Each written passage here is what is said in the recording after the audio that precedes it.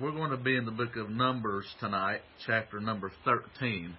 So if you'll find your Bible and follow along with me, Numbers chapter 13, we're going to continue our study on Onward Christian soldiers. Amen. And tonight we're going to be looking at Numbers 13, and we're going to read verses 21 through 33. And so if you have your Bibles, let's just jump in here, but let's first ask God's blessing on this service. Father, in the name of Jesus, we ask you now that you would help us for the next few minutes to learn something from your word that would enable us to be more like Jesus and to serve you faithfully and effectively. And we'll be careful to give you the praise and the honor and glory for it all. In Jesus' name we pray. Amen. Amen. Amen. All right. Numbers chapter number 13 and verse number 21. So they went up and searched the land from the wilderness of Zin unto Rehob, as men come to Hamath. So they went up and searched the land from the wilderness of Zin unto Rehob. I just read that verse twice, didn't I? Sorry about that. Verse 22. And they ascended by the south and came unto Hebron, where Ahiman, Shishai, and Talmai, the children of Anak, were.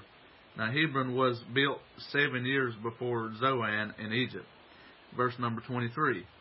They came unto the brook of Eshcol, and came down from thence, and cut down from thence, a branch with one cluster of grapes. And they bare it between two upon a staff, and they brought of the pomegranates and of the figs. Man, that was a big cluster of grapes, was it not? Verse 24. And the place was called the brook Eshcol, because of the cluster of grapes which the children of Israel cut down from thence. And they returned from searching of the land after 40 days. And they went and came to Moses and to Aaron and to all the congregation of the children of Israel unto the wilderness of Paran to Kadesh, and brought back word unto them and unto all the congregation, and showed them the fruit of the land. And they told him and said, We came unto the land whither thou sentest us, and surely it floweth with milk and honey, and this is the fruit of it. Nevertheless, the people be strong that dwell in the land, and the cities are walled, and very great. And moreover, we saw the children of Anak there. I'm not going to do it. But I'm very tempted to just cut a trail and preach on that one word, nevertheless. It's amazing how one word can change the trajectory of an entire historical account of a nation in the earth. Just one word. Amen. But I digress. Verse 29. The Amalekites dwell in the land of the south, and the Hittites, and the Jebusites, and the Amorites dwell in the mountains, and the Canaanites dwell by the sea and by the coast of Jordan. Well, they studied their problems more than they studied their promises. Hello. Amen. Did y'all catch that? They knew more about the problems than they did the promises. And look at what verse 30 said, though. Caleb stilled the people before Moses. I could picture Caleb saying, why don't y'all just shut up a minute and let me talk? Amen. Said he stilled the people before Moses and said, let us go up at once and possess it, for we are well able to overcome it. You see the narrative that they brought up, and they had a narrative, but Caleb had the truth. Amen. They had the narrative, but Caleb had the truth. Remember that. Verse 31. Listen what it goes on and says, this nevertheless crowd. They keep talking. He stilled them long enough to say his piece, and then they kept running their mouth. But the men that went up with him said, we be not able to go up against the people, for they are stronger than we are. And by the way, since when did the strength or the weakness of the nation of Israel ever determine their success or failure? Was it not always the strength of God Almighty, the God that they served, that made impossibilities possible for them? At what point did they assume that they could start measuring their potential success by their alleged strength? I mean, they have always trusted God since God delivered them out of Egypt. But somewhere along the way, they got heightened in their pride. As God blessed them with success, they began to forget that the only success they had was found not in their strength, but in the Lord's. And had they remembered that, they would have not have said that these people are stronger than them, because that wouldn't have even been an issue. Amen. Verse 32. They brought up an evil report of the land, which they had searched unto the children of Israel, saying, the land through which we have gone to search it is a land that eateth up the inhabitants thereof. And all the people that we saw in it are men of great stature. Look at that. And there we saw the giants, the sons of Anak, which come of the giants. And we were in our own sight as grasshoppers, and so we were in their sight. They said we compared ourselves to them, and we are as grasshoppers in comparison to them. They ain't no way we're going to do this. And so the Bible called what they had to say an evil report, because it was anti-faith. It was anti-progress, and it was anti-promise. They literally offered a rebuttal to the godly, divine, and placed leadership called Joshua. Joshua said, we are well able. They turned right around and said, we are not able. I mean, this is outright stubborn rebellion and disrespect towards the leadership that God put in their midst. And they was asking for nothing but trouble, because it served out that all that doubting bunch had to spend 40 more years and die in the wilderness. My. What a mess they got themselves into. Amen. But I want to focus on verse 30, where Caleb stilled the people before Moses and said, let us go up at once and possess it. And the title of this part of my series on Onward Christian Soldiers, I call this part, it's the second 3-part installment, called Looking for a Place to Cross. Looking for a place to cross. They went and spied it out, and here Caleb was at the onset of 40 long years of misery with a doubting bunch in the wilderness rather. On the onset, looking for an opportunity to cross over, and he's calling God's people into action. And he's literally saying, we can do this, and we can do it right now, and we can do it successfully. There's no need in waiting. But that doubting bunch, as you know, had other things in their mind. And isn't it interesting how that they brought back and they elaborated their story? I believe you can tell that myself. I doubt that everybody in the land was a giant. I doubt that everybody in the land was stronger than them. But their perception was to amplify their projected fears. Their perceived fears, rather, to amplify their perceived fears. And that's what fear does, is fear magnifies your enemy. Fear magnifies your obstacles. And so before you know it, fear has painted a dismal picture of a circumstance and caused you to believe that it's actually worse than it is. How telling is that? I mean, look around you today. Fear-mongering on every corner. On just about every news media outlet, they're promoting fear. They don't like to report the good news. They like to report the bad news, because people cleave to that, and they're afraid for their lives, and they're driven by their emotions, and that spirit of fear has overtaken them. And it's much the same as what Joshua was dealing with, a doubting bunch of people. And listen, the majority of the people, unfortunately, or a good majority of them, believe the evil report over the good report? Why is it that it seems like the majority of people, even today, believe the bad news over the good news? Expect the worst instead of working towards the best. Are you hearing what I'm saying? But I want to make some application spiritually for the church and for the believer tonight on what it means to be looking for a place to cross. I do believe that Joshua knew that he was bound for the promised land.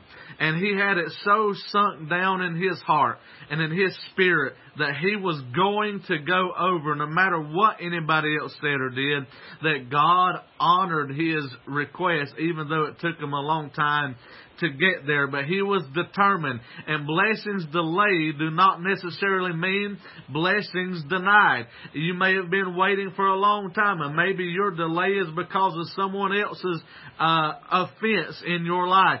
Don't worry about it. Don't sweat it. Don't fret it. You just keep believing God anyway, and God can make a way where there seems to be no way. And so Joshua could only, now I want to make a couple of points here. First, Joshua could only bring back one branch off of the vine, of the grapevine. Just one branch. But he couldn't bring back the brook that it grew by. Did you catch that? The only way he could benefit from that brook was to go back. And he was, I like to say it in countrified terms, Joshua was burnt. He done saw the brook. He done saw the grapevine. He done saw the grapes, and he was so ready for change. He was tired of the wilderness already, and this was before the 40-year curse that was laid upon them. But he was ready. He was singing, I am bound for the promised land. I am bound for the promised land. Oh, who will come and go with me? I am bound for the promised land. Amen. I mean, Joshua was ready to go, and he was trying to bring some people with him. But let me tell you something. Don't let other people's stubbornness or decision not to go keep you from going. You decide in your heart you're going to go for God anyway. Come hell or high water. Amen. No matter who drops out. I don't care if your best friend turns their back on you, cusses you a blue streak, and walks away, leaving you brokenhearted. Amen. You go on for God anyway. Amen. Hallelujah. So Joshua was bound for the promised land. And listen, what I want to tell you and what I want to focus on tonight is this thought. You know that Joshua was looking for a place to cross because, number one, he had a commanding attitude. He had a commanding attitude. The Bible said that Caleb, I keep saying Joshua, don't I? Caleb stilled the people. But, you know, Joshua and Caleb was working together, amen.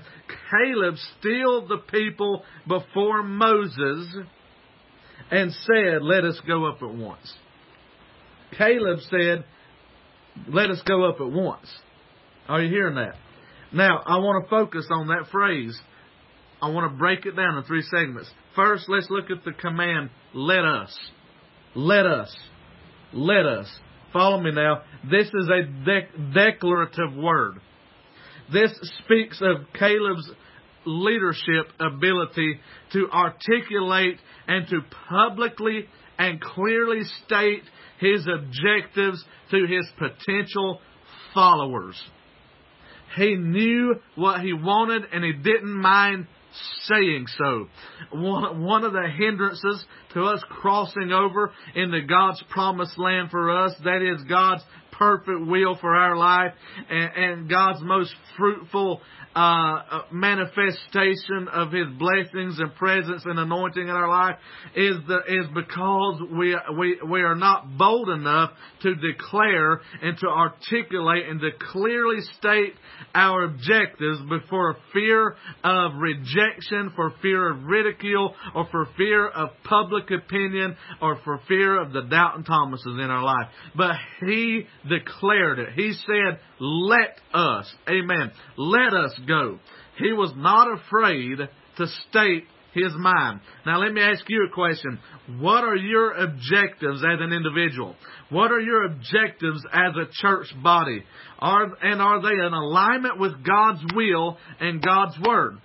If they are in alignment with God's will and God's Word, then you need not declare them. You need not be silent. You need not worry about what others may say or think about you. You need to have a declarative attitude. You need to have, do you say declarative or declarative? I don't know which. I guess I'll say declarative. Praise God.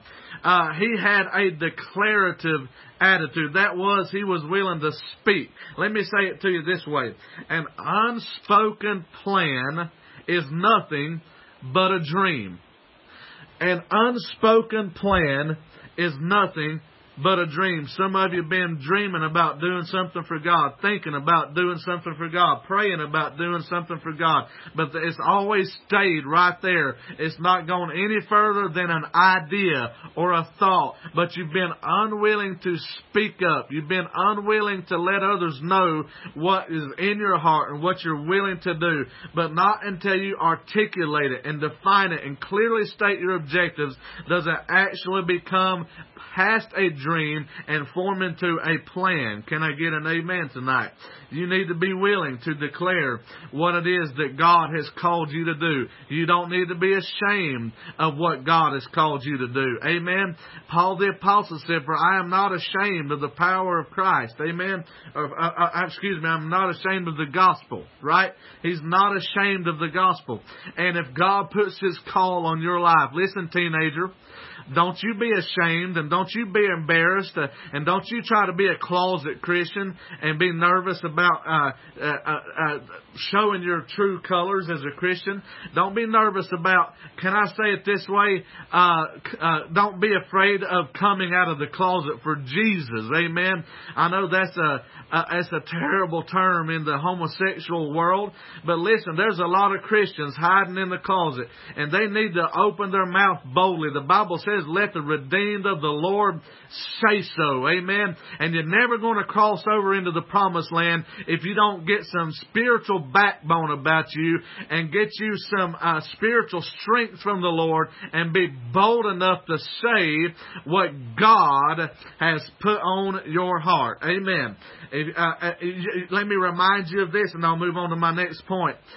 Do you remember when Esther was her people, they were fixing to be annihilated, and she had an opportunity as the king's wife to approach the king's throne without permission. But if she waited for permission, it may have been too late. And so she had to decide to go in unannounced, to go in anyway, even at risk to her own life, to speak up for the people of God. You remember that? And here's what she said in Esther chapter 4 and verse 16. "So will I go in unto the king, which is not according to the law, and if I perish, I perish." I mean, she didn't even count her own life worthy of conserving. She looked beyond herself. She knew there was a bigger cause than her own personal safety and livelihood. Her nation's future was at stake. And so she said, even if it brings me to the death penalty, I must speak up for Jesus. I must speak up for the Word of God. She was declarative. Amen. And this is where Caleb was. He was telling them in the midst of opposition, in the midst of popular opinion, in the midst of, he was like a fish trying to swim upstream against the current. But here Caleb was, in spite of all the backward current We'll call it backward current because they were going the wrong way. In spite of all the naysayers and all of the popular opinion, he stood up in the midst and he went the opposite direction. He said, we are able. Let us go up at once. And he was not afraid to say so.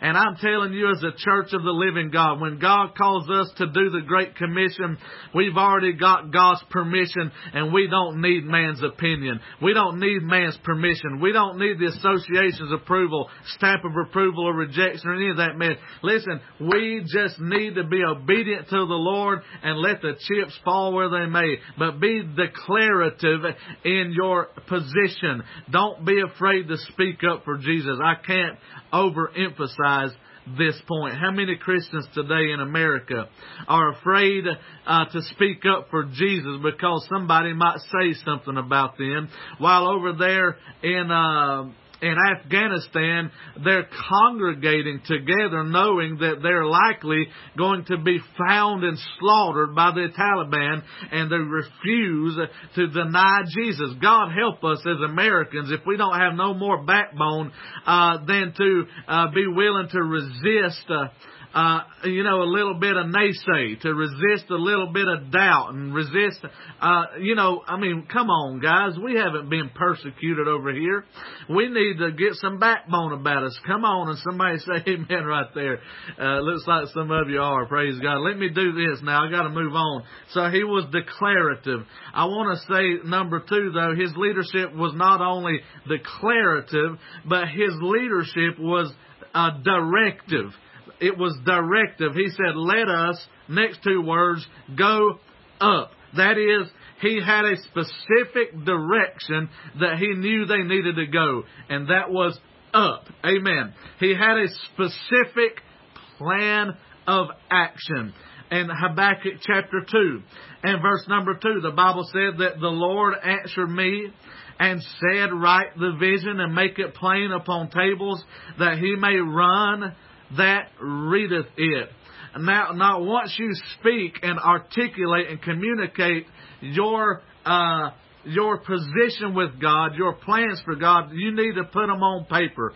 You need to write them down, and you need to have a directive, and you need to have a specific plan of action. You know, the Bible says a man's heart devises his way, but the Lord directs his steps. You might say, all I have right now, Brother Gary, is a general direction. That's okay. Write it down. And then pray and ask the Holy Spirit of God to give you specific directions on how you can begin to strategize and fulfill the plan and the purpose that God has for your life and for your ministry. But if you don't verbalize it, and if you don't put it down, listen, you won't have direction.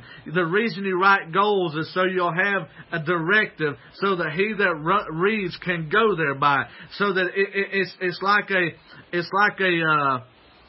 like the star in the sky, the North Star. It gives you a point of reference that is steady and stable. That's why God gave us His Word in writing, so that we would not be left to the demises of our own failing memories, but we could go back to the written Word and be reminded of what God said, even when we're in doubt, and even when we're confused, and even when we're forgetful. And that's why it gives us the Holy Spirit to bring those written words back up to our memory. But God wants you to have a plan of action. How many churches today dry up on the vine and die because they do not have a specific plan of action to reach their community?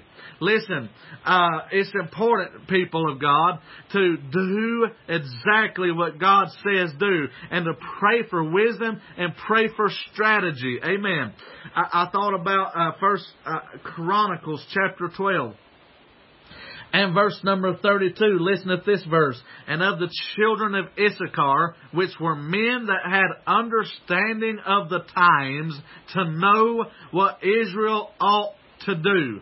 The heads of them were 200, and all their brethren were at their commandment. Did you see that? If you are a discerner of the times, if you understand the times, and you have the right answers.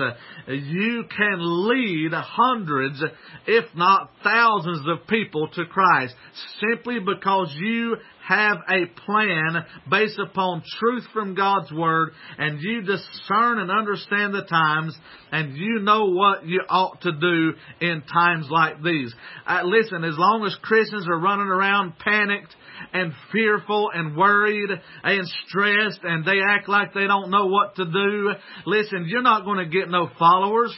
You're not going to have no converts. You're not going to bring people to church with you while you're just as confused as they are. You're just as worried as they are. But when you get the Word of God deep down inside of your soul and your spirit, and you know who you are, and you know whose you are, and you know what you're supposed to be doing for God, and you know how to respond in troubled times. You know how to praise in the midnight hour. You know how to pray when all hell broke loose against you. You know what to do under pressure. Listen, it's those kinds of people that God raises up as leaders in society and leads people to Christ. It is because we know what to do that others follow us. It's not because we don't know what to do. And they ain't no wonder so many churches are not growing. They act like they don't know what to do. They act like they're totally clueless. But it's not anybody's fault but their own, because God's already given us His instruction manual called the Bible. If we would read it regularly and put it to practice, there's no reason why we wouldn't know what to do. Can I get an amen tonight? So we need to have a directive. We need to have a specific plan of action, and we need to start with God's plan of action written in the pages of the Word of God. You say, I don't know what God wants me to do. It won't take you long to find out if you'll just go to seeking Him and reading His Word, because the Bible says, seek me and you shall find me. Can I get an amen, church? So you need to get a directive from heaven, and you need to have a directive attitude like Joshua did. Listen, be declarative. Be directive. And then lastly, I want to say this. We got to be decisive. We got to be decisive. He said, let us. That's declarative. He said, go up. That's directive. He said, at once. That's decisive. That's decisive. Listen. Caleb was able to make his decisions quickly and move forward aggressively with confidence. Let me repeat that. He was able to make his decisions quickly and move forward aggressively with confidence. Where did he get his confidence from? The Lord. Where did he get his confidence from? The Word of God. Where did he get his confidence from? The leadership of Moses that imparted wisdom unto him and showed them how to follow the voice of God. Amen. Listen, we need to realize that God has given us what we need to be confident. Being confident of this very thing. That He which hath begun a good work in you shall perform it till the day of Jesus Christ. Listen, James chapter 4 and verse 17 says, therefore to him that knoweth to do good and doeth it not, to him it is sin. You know what that tells me about Caleb? That tells me that Caleb was able to identify when inaction was equal to sin before God. Now, isn't that interesting? Our inaction is sometimes a sin before Almighty God.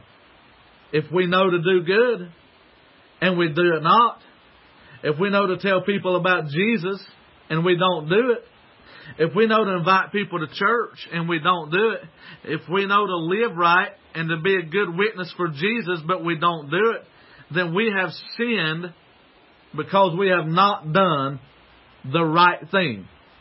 If we know to be obedient to the Spirit of God, if we know to listen to the spiritual advisors that are filled with the Holy Spirit of God and the Word of God that God puts in our lives, and we refuse to listen to godly counsel, if we know to do that but we don't do it, we have sinned.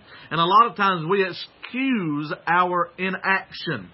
I'm talking about we need to be able to be decisive on what God wants and be able to move forward aggressively without without suffering from the cancer of inaction.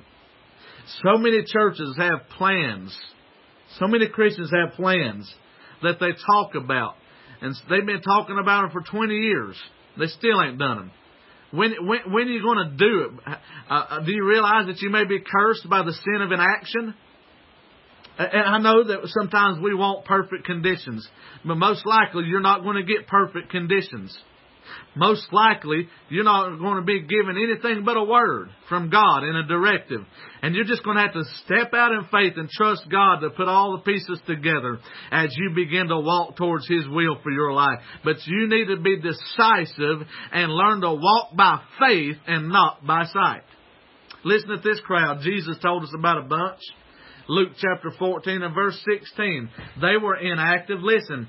Then He said unto him, a certain man made a great supper and bade many, and sent his servant at supper time to say to them that were bidden, come, for all things are now ready. Amen.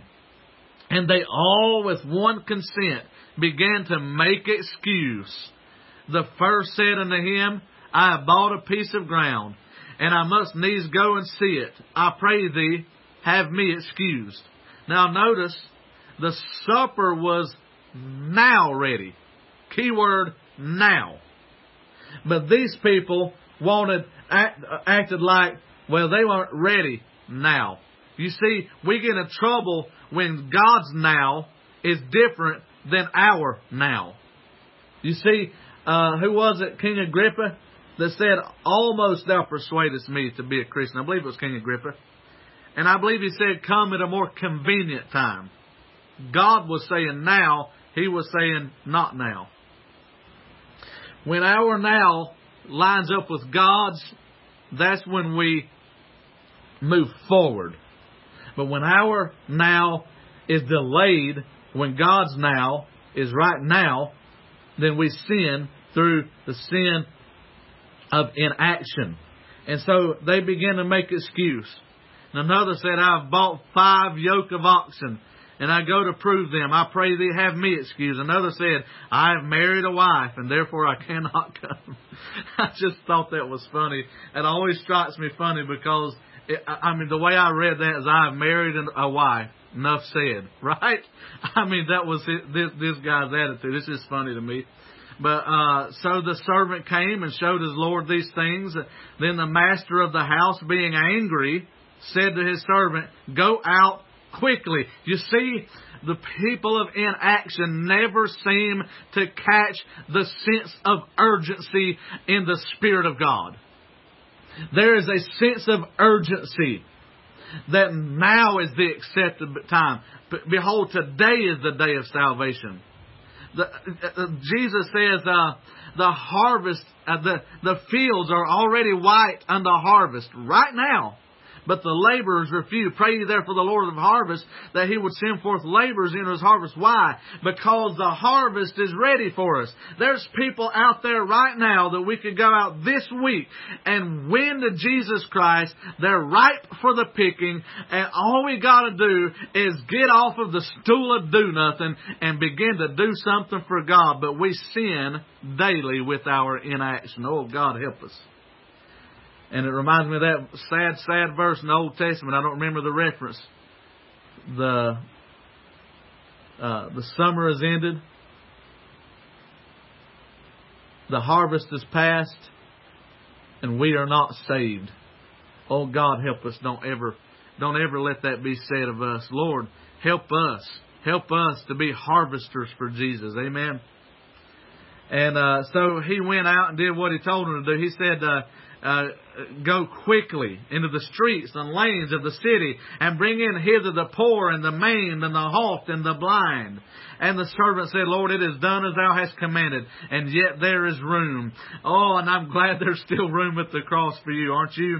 And the Lord said unto the servant, go out into the highways and hedges and compel them to come in, that my house may be feel. God said, I've got a wedding event and my house is going to be full. You may not come, but I'll find somebody that appreciates my grace.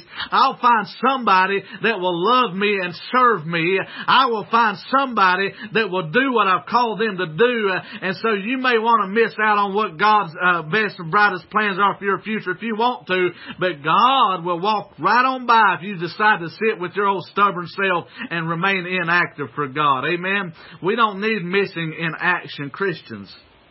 He said, go to the highways and hedges. And he said, for I say unto you that none of those men which were bidden shall taste of my supper. He said, they will not taste of my supper because I said the supper's ready now. I love my wife and I appreciate what she does in the kitchen. But let me tell you something about Miss Amy. When supper's ready, supper's ready.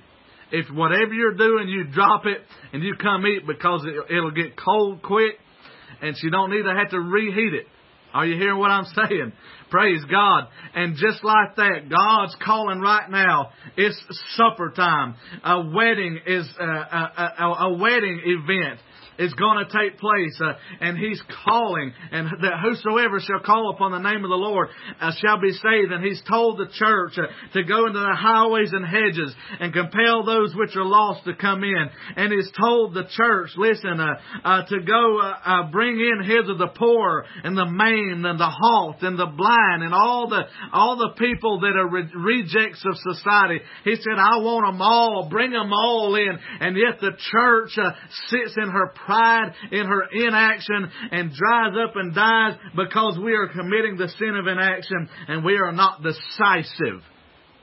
We are not aggressive.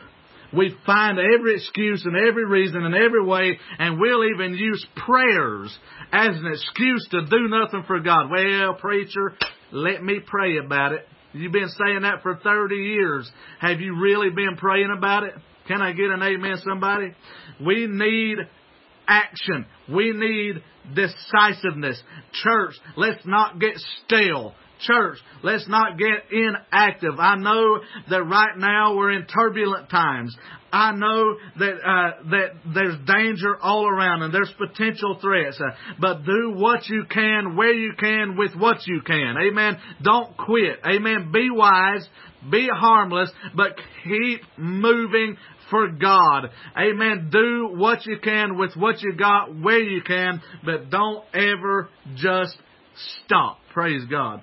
So Caleb was declarative. Caleb was directive in his leadership. And Caleb was decisive in his leadership. And that's why he qualified to be one of the leaders that was able to go over into the promised land some 40 years later with Joshua and them, is because he had a commanding attitude and he continued in spite of all the obstacles to look for ways to cross over. Listen, you may try to do something for God and there may be a roadblock. You know what you do? You look for another way to serve God. What's an alternative route? What's an alternative method or means by which we can get the gospel out? Listen, the sky is the limit to what ways and means by which we can further the gospel if we would use our talents and use our treasures and use our imagination and use God's call on our life and His anointing on our life. But let's do something for God and let's cross over into God's best and brightest plans for us while we're here in this day and age in which we live. Amen, church. I'm talking about looking for a place to cross. And we're gonna cross over. My prayer is that this church and this ministry will cross over, and that our best days are yet ahead, and that we will see God do great and mighty things, the likes of which this church and this community has never seen before. But it's going to take a collaborated effort. It's going to take all of us having a declarative leadership capability, a directive leadership capability, and a decisive leadership capability to keep moving for God and do what God has called us to do in spite of all the obstacles that are in our way. And if we'll do that, we can reach the next generation. and we can teach them good habits, amen. We can show them how to do this, and they'll know how to operate under pressures that come their way. Listen, no battle is the same, but the enemy's always the same. Did you hear what I said? The battle may be different, but the enemy's always the same. And so we know the Bible says we are not ignorant of his devices. And we need to be aware of the fact that we may have different battles than the generation preceding us. And the next generation may be fighting battles that we don't understand.